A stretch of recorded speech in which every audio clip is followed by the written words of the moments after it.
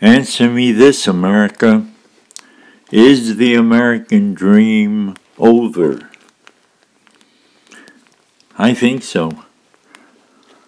Liberty, freedom of the individual was the driving principle of our country. Look at the Declaration. Its first words were that we each had the unalienable right to life, liberty, freedom. Unalienable. It wasn't alienable. It couldn't be taken away because there was some government program that the people or the president wanted. Unalienable. It couldn't be taken away even in time of war. It was given to us, the founders said, by our Creator, by God. Well, certainly we weren't going to interfere with God's will, were we? And yet today, look at Bernie Sanders, an avowed socialist, violating freedom in virtually every thing he says and every program he promotes. And he's one of the leading candidates to be president of the United States. All politicians see government today not as a provider of an environment in which we can be free, as the founding fathers saw government. No, the politicians today see government as the decider of what we can and cannot do, what we must do, what we better do, or be punished, fined, imprisoned. The interest of the country has preempted the sovereignty and the independence of the individual. We are an unprincipled country. Politicians say one thing today and another thing tomorrow. Of course, all they're trying to do is get your vote. And you know that every bit as well as I do. And the president is way too powerful. He appoints Supreme Court judges to fit his political agenda. But judges should not have a political agenda. They should apply the law on the basis of the Constitution and on the basis of justice. The president refuses to enforce laws that are passed by Congress, like our immigration laws. He makes his own laws.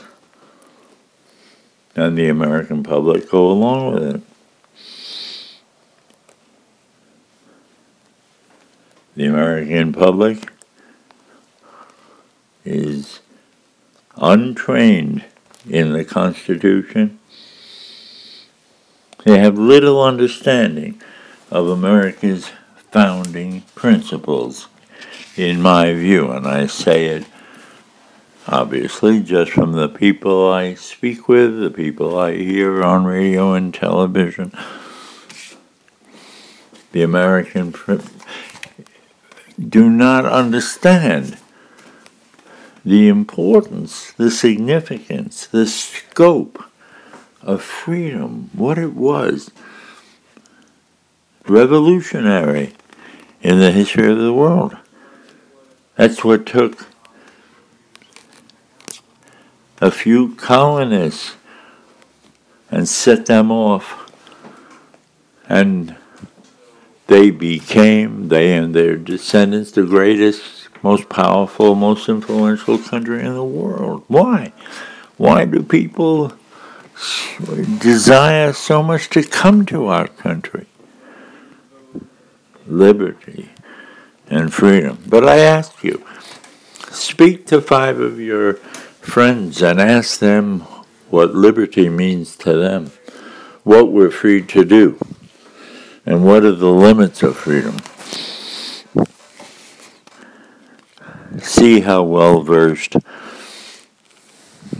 the American citizen is about the guiding principle of our great country.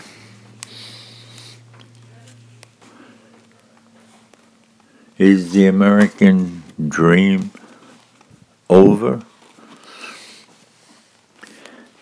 People argue with me all the time that I am too extreme. I want too much freedom.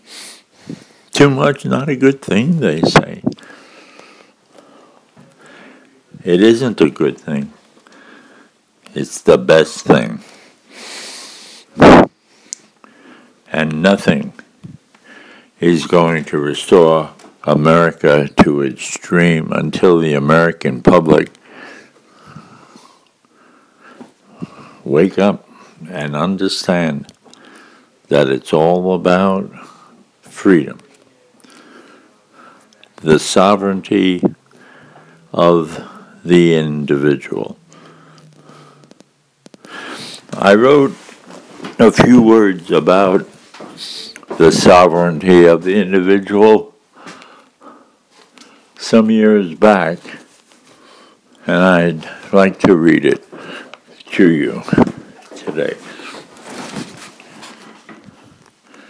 If man wishes to enjoy life to the fullest, he must choose to be himself or herself in the deepest meaning of that expression. He must think for himself, live for his own happiness, act in his own rational self-interest.